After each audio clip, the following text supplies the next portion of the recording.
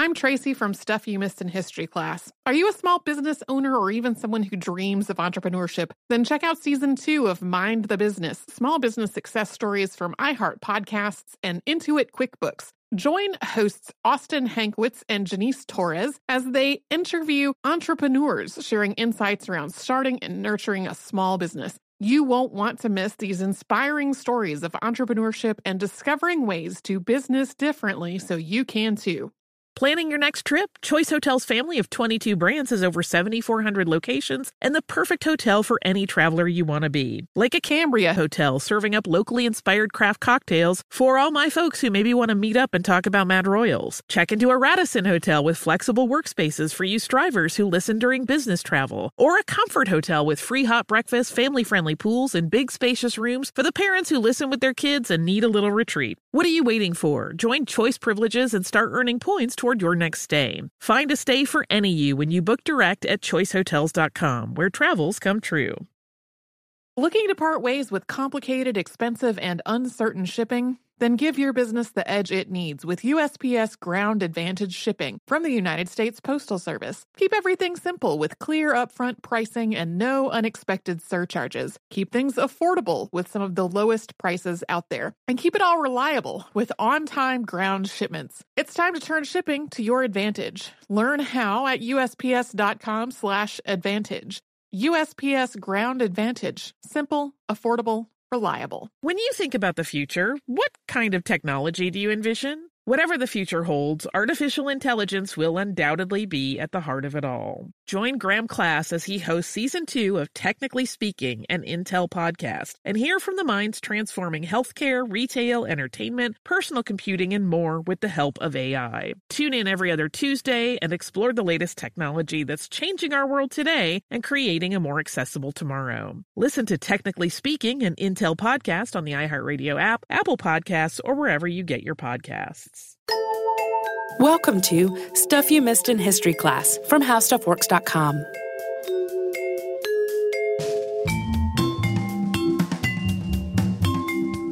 Hello and welcome to the podcast. I'm Tracy V. Wilson. And I'm Holly Fry. Earlier this year, the folks at Focus Features came to us about doing a podcast related to Mary Queen of Scots to coincide with their new film, also called Mary Queen of Scots. Mary Stuart, as she is also known, has made several appearances on our show before. Previous hosts talked about the death of her husband, Lord Darnley, as well as her lengthy rivalry with Queen Elizabeth I. But Mary is such a memorable figure, and there's so many parts of her life that we haven't talked about, that it was very, very easy for us to find something that we wanted to cover. And that is the Babington plot, which ultimately led to her execution. So we're going to set the stage with a little bit about her youth and a little about that rivalry with Elizabeth. But our focus today is really on the plot and the trial that followed. And since this is an episode about the Stuarts, Mary's beheading is only one of the gruesome executions that we're going to discuss.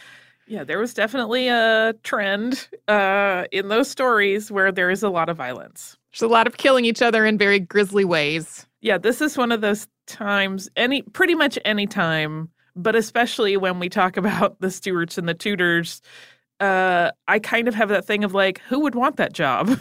Because no one's safe. Like, it's one thing to have a stressful job, and I guess if you really want power, there's a draw, but I would be like, no, I'm not part of the royal family, thank you. I would completely excommunicate myself, but that is neither here nor there, so we will get into Mary's story. Mary Stuart was born on December 8th, 1542 in Linlithgow Palace in Scotland, and her parents were James V of Scotland and Marie of Guise. She was their only surviving child, and less than a week after Mary was born, her father died. Mary became Queen of Scotland at the age of 6 days old, with her mother acting as regent. Mary spent most of her childhood and young adulthood in France, not in Scotland. She was sent there to be fostered and to escape an unwanted marriage to Henry VIII's son, Edward. And then on April 24th of 1558, she married Francis, the Dauphin of France. He was the son of Henri II and Catherine de' Medici.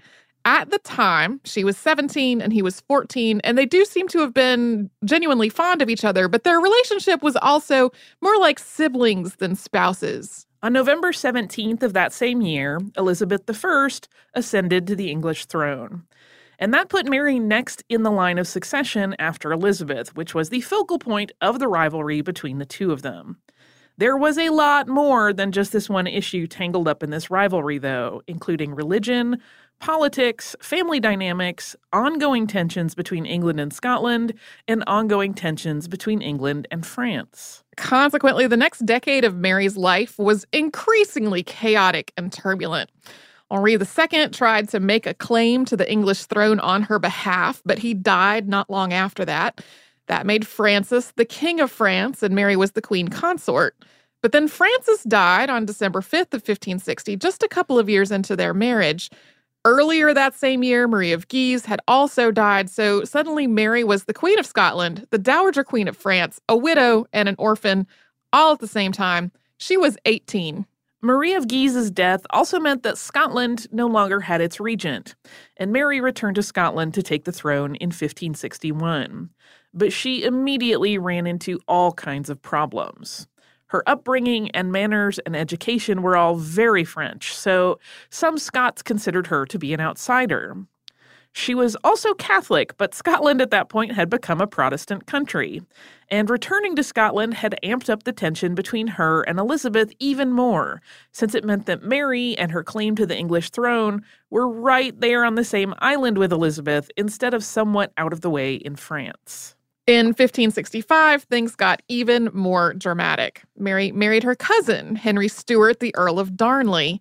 Since Darnley was both Catholic and a Stuart, Elizabeth was highly suspicious of this match and of the motivations for it. It really was just an impulsive marriage that Mary made for love, but it did not go well at all. Case in point, Darnley and his men murdered David Rizzio, who was Mary's secretary and favorite, and they did this in front of her at dinner while she was about 6 months pregnant. Charmers, everyone. And then Darnley himself died under very mysterious and extremely suspicious circumstances. We have a previous podcast on that as well, but the one-sentence version is this. He was found strangled outside the house he was staying in after it exploded. Mary then got married again to James Hepburn, the 4th Earl of Bothwell, who had been one of the prime suspects in Darnley's death. There were also a lot of rumors that Mary and Bothwell had been having an affair and had conspired together to kill Darnley. Mary's marriage to Bothwell was also strange. It wasn't totally clear whether he kidnapped her or whether she willingly eloped with him, but regardless, immediately before their marriage, he divorced his wife, Jean Gordon, under very shady circumstances. Mary's sudden marriage to Bothwell caused her to lose the support of a lot of the Scottish nobility. Bothwell and his opponents each raised armies, but the French ambassador arranged peace terms before any of this could actually result in a war. Mary surrendered on June 15th, 1567. After she surrendered, Mary was forced to abdicate in favor of her son James, making him James VI of Scotland. James's father had been Lord Darnley, and since James was a little over a year old, Mary's half-brother, James Stuart, Earl of Moray, was named as the regent. As for Bothwell, he was eventually arrested and died after spending 5 years in solitary confinement. Mary spent the next 11 months imprisoned at Lochleven Castle. After one failed escape attempt, she managed to leave the island on May 2nd, 1568. Willie and George Douglas, ages 16 and 18, were involved in both escape attempts. In the second, they had a set of fake keys to the castle made, and they swapped those for the real ones at dinner, taking the real keys right off the table, concealed in a napkin. This castle was on an island, and once she was free of it, Mary rallied an army, she denounced her half-brother, and she announced that she had only abdicated under duress. She started planning to take back the throne of Scotland by force. She didn't succeed, though. She was defeated by Moray's forces at the Battle of Langside. At this point, Mary was really out of options in Scotland, so she fled to England. In spite of the ongoing, layered tensions between the two queens, Mary hoped that she could take refuge with her cousin Elizabeth. This wasn't quite as far-fetched as the two queens' incredibly contentious history might make it seem. Elizabeth really was appalled at what had happened in Scotland because Mary was, without question, the rightful ruler of Scotland. This was not how a monarch was supposed to be treated, especially not a monarch who was her cousin. At the same time, Elizabeth wasn't at all ready to commit English troops to helping Mary take back her throne, or to give Mary a pass for all of those years of animosity between them. Instead, she agreed to allow Mary to stay in England while she convened a commission that would hold hearings into the matter of Lord Darnley's death. If Mary was complicit in Darnley's death, it would have been out of the question for Elizabeth to help her at all. This commission ultimately determined that England should not interfere in what was happening in Scotland, but it also found that Mary was not involved in Darnley's death. Elizabeth, though, was really sure that if she just freed Mary, the result was going to be a Catholic uprising against her in England. So Elizabeth had Mary imprisoned for the next almost 19 years. More on that after a sponsor break.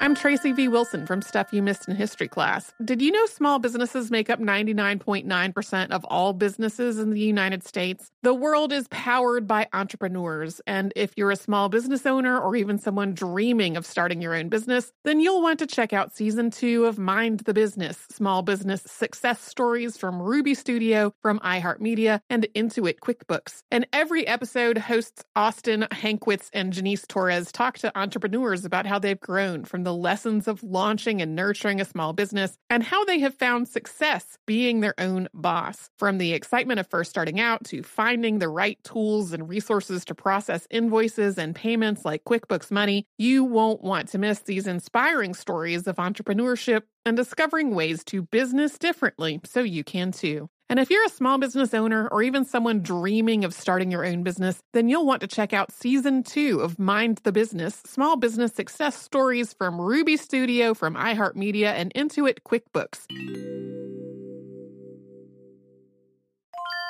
Planning your next trip? Choice Hotels has a stay for any traveler you want to be, with 22 brands and over 7,400 locations. Whether you're a business traveler, a family road tripper, someone who wants to seek out history and maybe make your own, or just planning a quick getaway, Choice Hotels has a stay for any you. Like a Cambria Hotel, where you can be a cocktail connoisseur and sip locally inspired craft beverages at downtown locations in the center of it all. This is a fun way to visit cities with a lot of history and a lot of fun in mind. Or a Radisson Hotel for all our productivity powerhouses out there. With flexible workspaces and on-site restaurants, you'll get the most out of your work trip. You'll get the coffee, the Wi-Fi, and the work done. And we can't forget about Comfort Hotels. Imagine you're a family road tripper, waking up in your big spacious room and then heading down to a free hot breakfast for the entire family, including waffles. So you'll be well fed and ready for the day's adventure, even if that's just relaxing. After that, you're spending all afternoon relaxing by the pool. You deserve it. What are you waiting for? Join Choice Privileges and start earning points toward your next stay. Find a stay for any you. Book directly at choicehotels.com, where travels come true.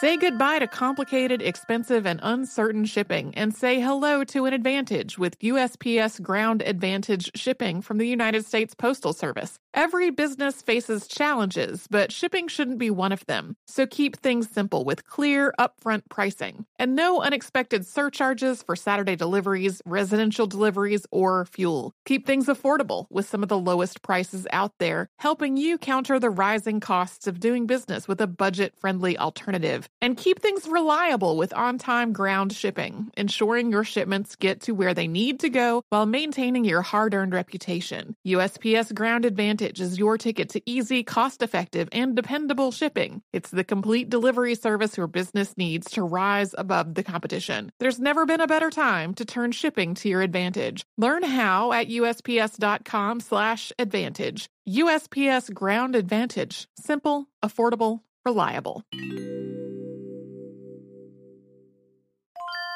When you think about the future, what kind of technology do you envision? Whatever the future holds, artificial intelligence will undoubtedly be at the heart of it all. Join Graham Class as he hosts Season 2 of Technically Speaking, an Intel podcast from Ruby Studio in partnership with Intel. Explore the future of technology that's rapidly evolving our world today with the help of AI. There is still so much work and research needed to fully understand the power and potential of AI, and Intel is at the forefront of implementing AI in revolutionary technology that's changing the world we live in for the better. In each episode, Graham interviews the minds transforming medicine and healthcare, retail, entertainment, personal computing, and more, while pioneering new uses for AI in these spaces. Tune in every other Tuesday and explore the latest technology that's changing our world today and creating a more accessible tomorrow. Listen to Technically Speaking, an Intel podcast on the iHeartRadio app, Apple Podcasts, or wherever you get your podcasts.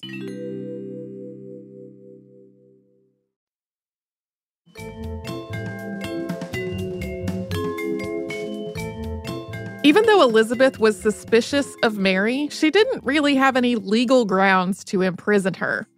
Mary was a monarch of another country. Her son, at this point, was the King of Scotland. England and Scotland were not at war with each other, and for one monarch to just imprison another one during peacetime wasn't really within the bounds of international law. So Elizabeth's treatment of Mary was more like keeping her under house arrest. Mary spent her first night in England in Workington Hall, and from that point on, she was kept under guard at a series of manors and castles. At first, many of them were owned by George Talbot, 6th Earl of Shrewsbury. He was Mary's custodian, or jailer, for much of her confinement. He and his wife, Bess of Hardwicke, acted as Mary's keepers and Elizabeth's informants for most of those 19 years. During those years of imprisonment, the Reformation and Counter-Reformation were playing out in Europe, leading to ongoing religiously motivated violence. Just as one example, the St. Bartholomew's Day massacre, in which French Catholics murdered thousands of Huguenots, was in 1572, while Mary was captive at Sheffield Castle. Religious strife also escalated in England during this time. Some of it connected directly to Mary and Elizabeth, because many Catholics didn't consider Elizabeth to be a legitimate monarch at all. She was the daughter of Henry VIII and his second wife, Anne Boleyn. They had become secretly married in 1533, while Henry was still married to Catherine of Aragon. Henry had asked the Pope to annul his marriage to Catherine, and when he didn't, Henry declared himself head of the English Church and appointed an archbishop who would do the annulment for him. Anne was already pregnant with Elizabeth when Henry's marriage to Catherine was annulled. And an archbishop, not the Pope, had done that annulment. So a lot of people, Catholics especially, did not consider Elizabeth a legitimate successor to the throne. They thought of her as the illegitimate child of a king's concubine. In addition to all of that, on April 27, 1570, Pope Pius V had issued a bull that excommunicated Elizabeth and called her a heretic and, quote, the pretended Queen of England and the servant of crime. The bull also absolved the nobles, subjects, and people of the said realm of any oaths and duties toward Elizabeth, and made obedience to Elizabeth punishable by excommunication. The papal bull combined with the existing questions about Elizabeth's legitimacy to spawn a whole series of plots to depose or assassinate her and replace her with Mary. The Ridolfi plot of 1571 was named for one of the conspirators, Italian merchant Roberto Ridolfi. This plot was connected to a Catholic uprising called the Northern Rising, as well as to King Philip II of Spain. Then there was the Throckmorton plot of 1583, named for Francis Throckmorton, who was working with agents from France. It's possible that Mary was connected to the Throckmorton plot, or at least knew about it. Throckmorton was writing a letter to her in code when he was arrested. And then there was the Parry plot of 1585, which was named for Welsh spy and Dr. William Parry. None of these plots was particularly likely to be successful, and it's not clear whether Parry really ever plotted to kill the queen at all. But Elizabeth's advisors did encourage her to take them seriously. Added to all this stress was the assassination of William the Silent, or William I, Prince of Orange, in 1584, who had led the Netherlands against Spanish rule and was ultimately assassinated by a Catholic fanatic. In the face of all of this, in 1585, Mary was moved to Chartley Castle and assigned a new custodian, Sir Amias Paulet. The move and the change in custody are widely reported to have been the work of Sir Francis Walsingham. That was Elizabeth's Secretary of State and spy master. The move to Chartley let Walsingham keep a closer eye on Mary. It let Paulet completely cut her off from communication with the outside world. Parliament also passed a new law related to all of this. It had started with an informal agreement known as the Bond of Association in 1584, which was formalized as an act for the security of the Queen's royal person and the continuance of peace in the realm, which was passed the following year. Under this act, if a person conspired in a plot against the Queen, or if a plot against the Queen was concocted on a person's behalf, that person was prosecuted, whether they knew about the plot or not. It was considered treason, and it was punishable by execution. The act also specified that anybody participating in such a plot or having such a plot carried out on their behalf was permanently and irrevocably barred from ever ascending to the throne of England. The Bond of Association and the law that followed were clearly crafted because of Mary. They set up a legal framework to prosecute her if her supporters plotted to put her on the throne, regardless of whether she was involved or even knew about any of it. Yeah, they might as well have just called it the law to make it so we can behead Mary Stuart. Yeah, because otherwise there's a logic breakdown to it. There are several logical breakdowns. Yeah. That all brings us finally to the Babington plot, named for Anthony Babington. He was Catholic, very well off, and connected to several other people who had been involved in previous plots to try to depose or assassinate Elizabeth and replace her with Mary. He had also served as a page to George Talbot, 6th Earl of Shoebury, who had been Mary's custodian, and during that service he had become quite fond of her. One of his connections was to a Catholic priest named John Ballard, who also wanted Elizabeth off the throne and helped put him in touch with even more people who had similar goals. Babington and several co-conspirators started plotting in early 1586, using an inn as their meeting place. And they were not all that discreet about any of this. They even commissioned portraits of themselves, either because they thought that they would live and be famous for it, or because they thought they would die but be remembered as martyrs. Either way, portraits of themselves were going to come in very handy. It's like they were writing their own history books before they did the thing that was going to become historically significant. Yeah, they are often described as being arrogant and full of hubris as sort of a pattern among them all. So meanwhile, Walsingham learned about this plot pretty quickly, and he saw it as an opportunity. He concluded, reasonably, that as long as Mary was alive, there were going to be ongoing attempts to get rid of Elizabeth and put Mary on the throne. Just as reasonably, he concluded there was no way Elizabeth was going to sign off on Mary's execution without some real, concrete proof that she was involved in a plot to kill the monarch and take the throne for herself. So he allowed the Babington conspirators to continue with their plotting, and even took steps to allow them to do it. When Gilbert Giffard, an English Catholic who had been in France, returned to England, Walsingham arrested him and got him to work as a double agent. Now, in some accounts, Giffard volunteered, and in others, this is more of a situation where Walsingham convinced him, and we're using the air quotes around convince. Threatened, maybe. Yeah. Giffard's mission wasn't just to gain the conspirators' trust and provide intelligence back to Walsingham. It was also to actively encourage and enable this entire plot. At Walsingham's instruction, Giffard went to Babington and told him he had learned about this plot from another of the conspirators, a man named Thomas Morgan.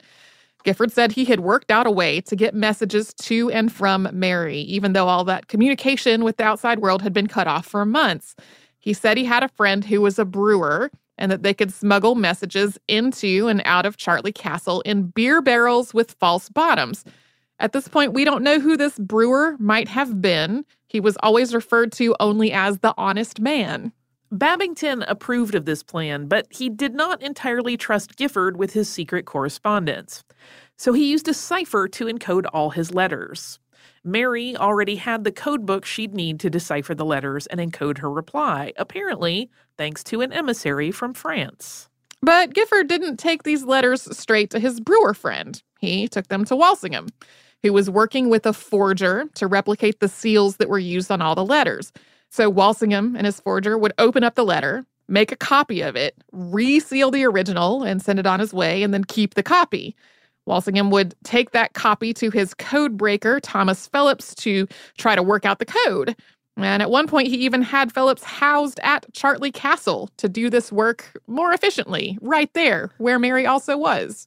Babington's cipher included replacing letters of the alphabet with symbols and using other symbols to represent specific words and phrases. And he thought this cipher was secure, so he wrote a clear account about what he was doing.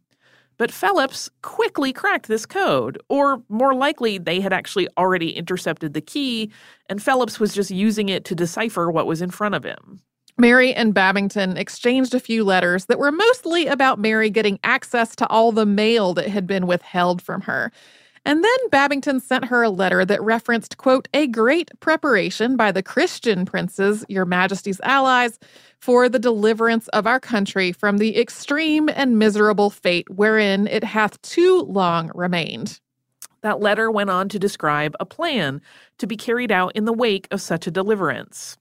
When these other Christian princes invaded, they would dispatch the usurping competitors, being Elizabeth. And then, quote, myself with 10 gentlemen and 100 of our followers will undertake the delivery of your royal person from the hands of your enemies. For the dispatch of the usurper, from the obedience of whom we are by the excommunication of her made free, there be 6 noble gentlemen, all my private friends, who for the zeal they bear to the Catholic cause and your majesty's service will undertake that tragical execution. Mary's response to this letter, which was intercepted, is dated July 17th, and it was also intercepted. And it said, in part, quote, when all is ready, the 6 gentlemen must be set to work, and you will provide that on their design being accomplished, I may be myself rescued from this place and be in safe keeping till our friends arrive. It will be hard to fix a day for the execution. You must have a party, therefore, in readiness to carry me off. And you will keep 4 men with horses saddled to bring word when the deed is done, that they may be here before my guardian hears of it. Mary's response didn't really get into the idea of assassinating Elizabeth. It rested on the idea of a foreign invasion. If that invasion were successful, she might logically become queen. But she really left the question of who should be monarch of England in the hands of God and the invasion's outcome. Her letter expressed clear support for the conspirators freeing her from her confinement, but not for the idea of assassinating the queen. Yeah, people hang on the word execution a lot, but in the context of this, she was talking about executing the plan. Yes, in the sense of to do a thing. Right, yes. Not to assassinate the monarch. So, of course, Walsingham intercepted this letter and all of these other letters, and even though he had Babington's outline of the plot and Mary's support for at least part of it, he didn't have the names of all the conspirators or a clear statement that Mary hoped for or planned the assassination of Queen Elizabeth. So before passing Mary's letter on to Babington, Walsingham had his forger add a postscript. So in this fake PS, Mary asked to know the names of the 6 men under the grounds that she might have some information about one or more of them that could let her give him further advice. His hope with adding this fake PS was that Babington would reply and name more names. But before his correspondence with Mary got much further, Babington learned that Walsingham had discovered the plot. He fled, but was captured on August 4th. In his confession, he implicated all his other co-conspirators and also said he had gotten a letter from Mary saying that she had supported the entire plot. Here's the thing about those letters, though. The originals don't exist. And this is not a recent development. By the time the case came to trial, all the originals had been burned or otherwise destroyed, as is common practice when you get some secret correspondence from somebody.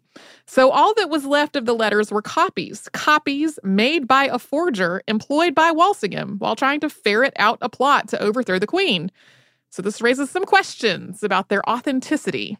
In fact, Walsingham played such a key role in all of this that the Babington plot has been described as a double conspiracy, with Walsingham conspiring against Mary and Babington and his crew conspiring against Elizabeth. Each plot could only exist in conjunction with the other. The conspirators had no way to communicate with Mary without Walsingham's double agent and that honest man with the beer barrels. And Walsingham had no plot to use against Mary without Babington and his crew. Yeah, one of the articles that I read about this was basically like, this whole thing is so convoluted that even now, hundreds of years later, it's sometimes hard to tell who is tricking who at which point. We will talk about the trials of Babington, his co-conspirators, and Mary after another sponsor break.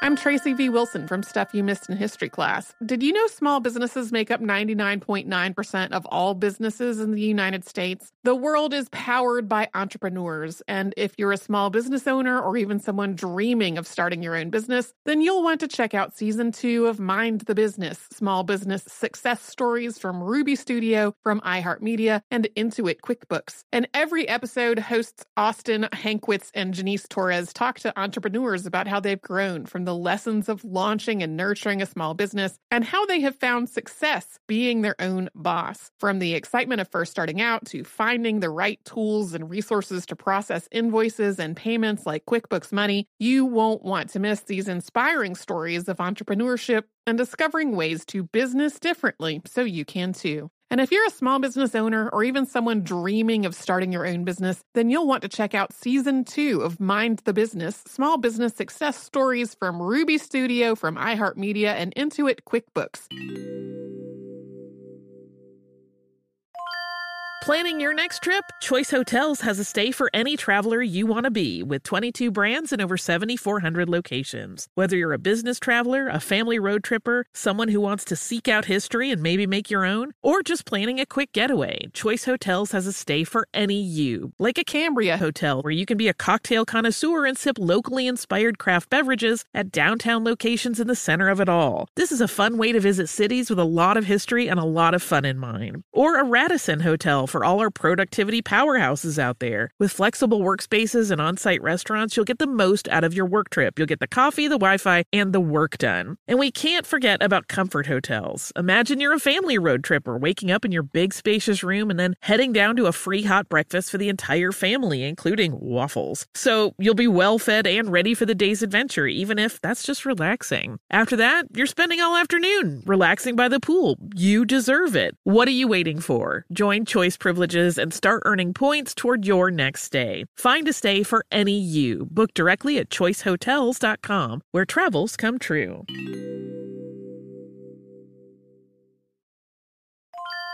Say goodbye to complicated, expensive, and uncertain shipping, and say hello to an advantage with USPS Ground Advantage shipping from the United States Postal Service. Every business faces challenges, but shipping shouldn't be one of them. So keep things simple with clear, upfront pricing, and no unexpected surcharges for Saturday deliveries, residential deliveries, or fuel. Keep things affordable with some of the lowest prices out there, helping you counter the rising costs of doing business with a budget-friendly alternative. And keep things reliable with on-time ground shipping, ensuring your shipments get to where they need to go while maintaining your hard-earned reputation. USPS Ground Advantage is your ticket to easy, cost-effective, and dependable shipping. It's the complete delivery service your business needs to rise above the competition. There's never been a better time to turn shipping to your advantage. Learn how at USPS.com/advantage. USPS Ground Advantage. Simple, affordable, reliable.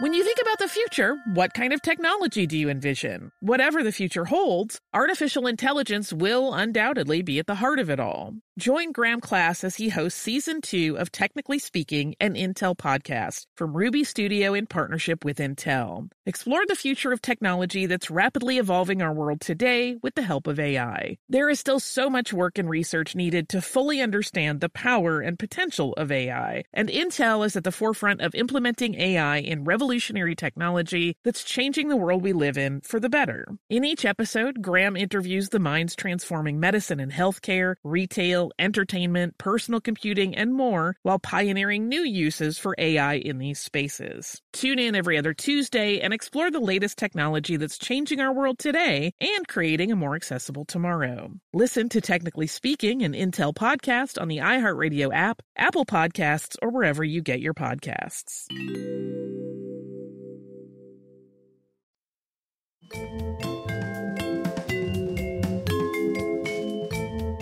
Based on his confession and the copies of all this correspondence, Anthony Babington and 12 co-conspirators were put on trial on September 13th through 15th, 1586.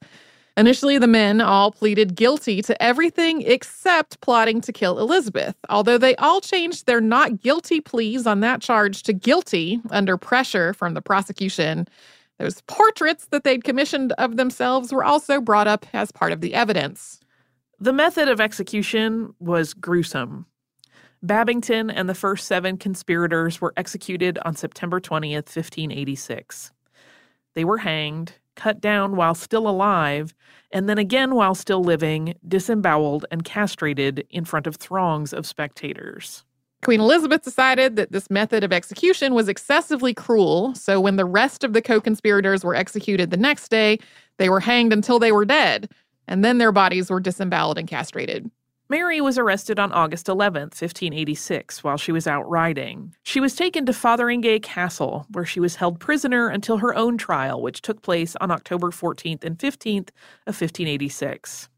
It was held before an assembly of 46 commissioners, as had been outlined in the law that had been passed the year before. The evidence against Mary included the confessions of Anthony Babington and John Ballard.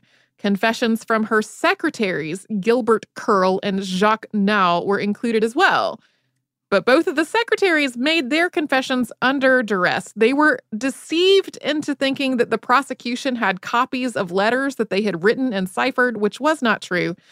The letters between Mary and Babington were also part of the evidence, but as we noted before, these were the copies, not the originals. But Mary consistently and stridently denied all involvement in this plot. She said she had never spoken to Babington, had never written or dictated those letters. Mary said these copied letters used as evidence were forgeries in their entirety. She also made the point that it was not possible for her, the Queen of Scotland, to be charged with treason against England, a nation of which she was not a citizen.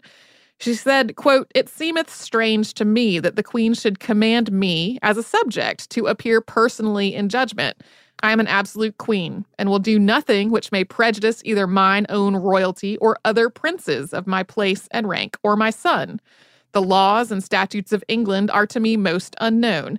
I am destitute of counselors, and who shall be my peers? I am utterly ignorant. My papers and notes are taken from me, and no man dareth step forth to be my advocate. I am clear from all crime against the Queen. I have excited no man against her, and I am not to be charged but by mine own word or writing, which cannot be produced against me. Yet I cannot deny that I have commended myself and my cause to foreign princes." She also argued that the power of a monarch came directly from God, something that she and Elizabeth both believed. If Elizabeth's power was bestowed by God, then so was Mary's. And that meant that these proceedings were under God's jurisdiction, not the jurisdiction of a bunch of men who, while prominent and powerful, were mere mortals. Although, by all accounts, Mary bore herself well and argued her own case impeccably, even though she was denied her papers and any advisors or representation, and then she was found guilty.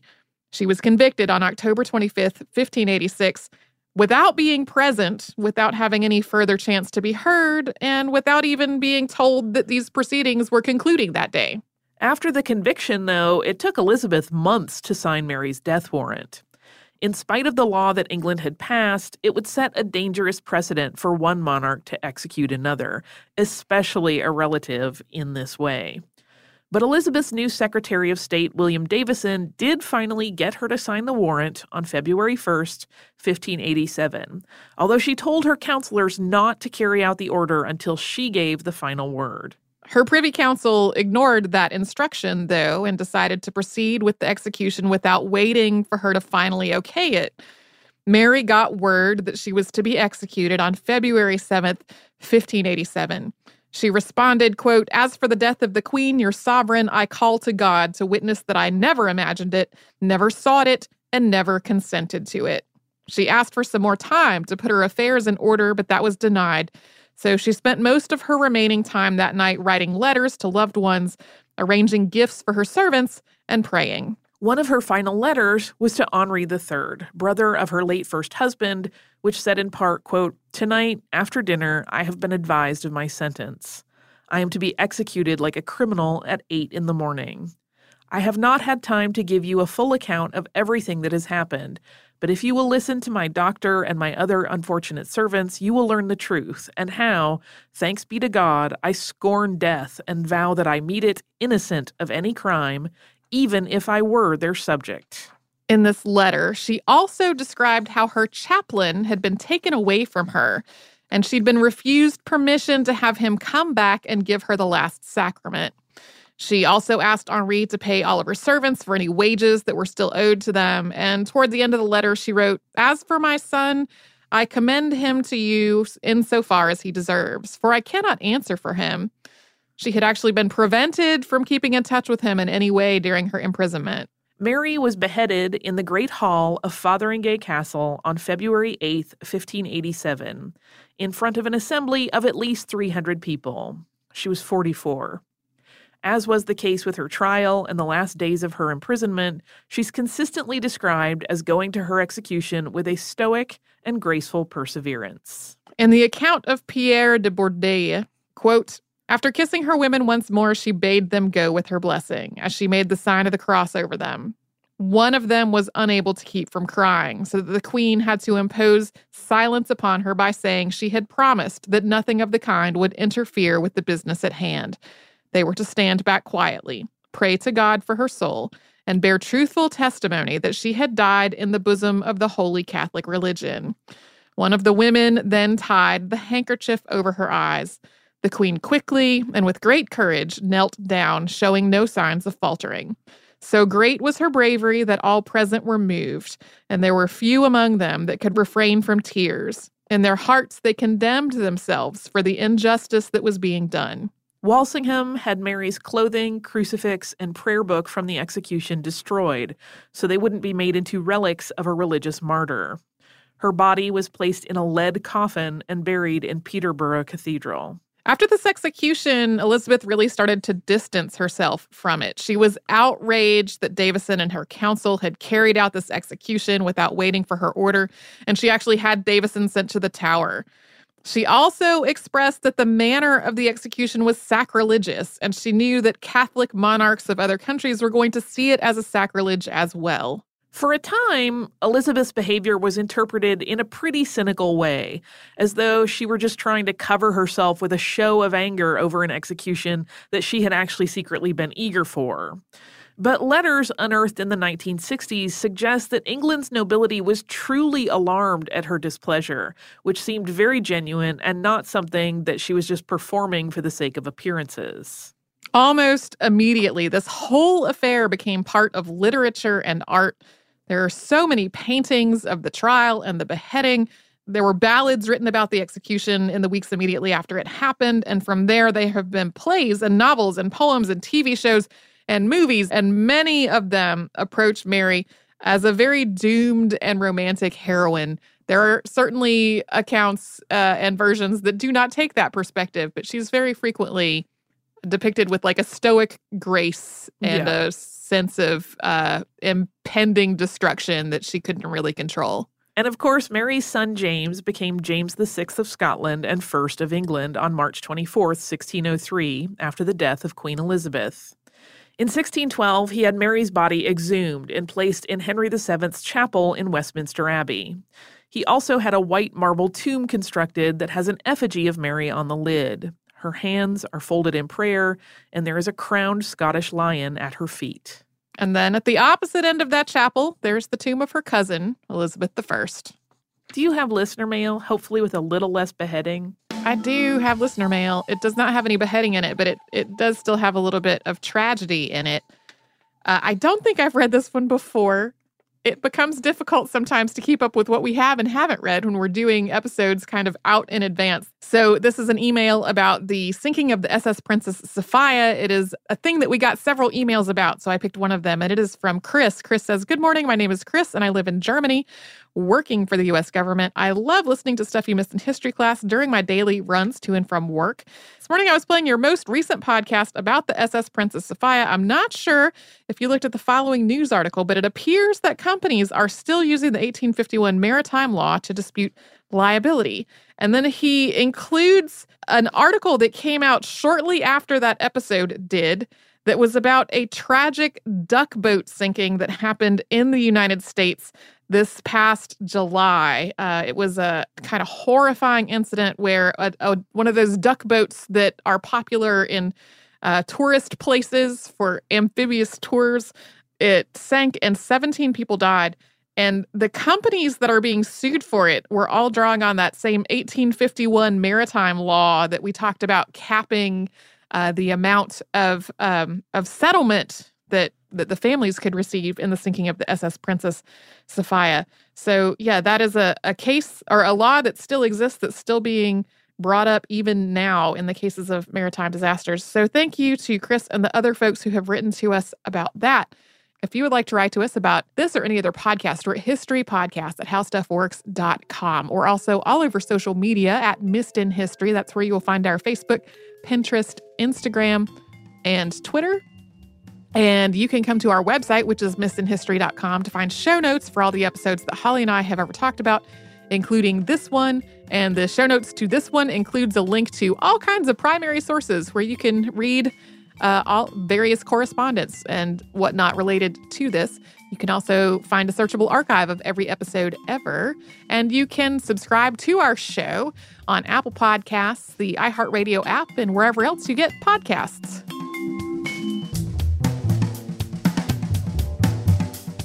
For more on this and thousands of other topics, visit howstuffworks.com.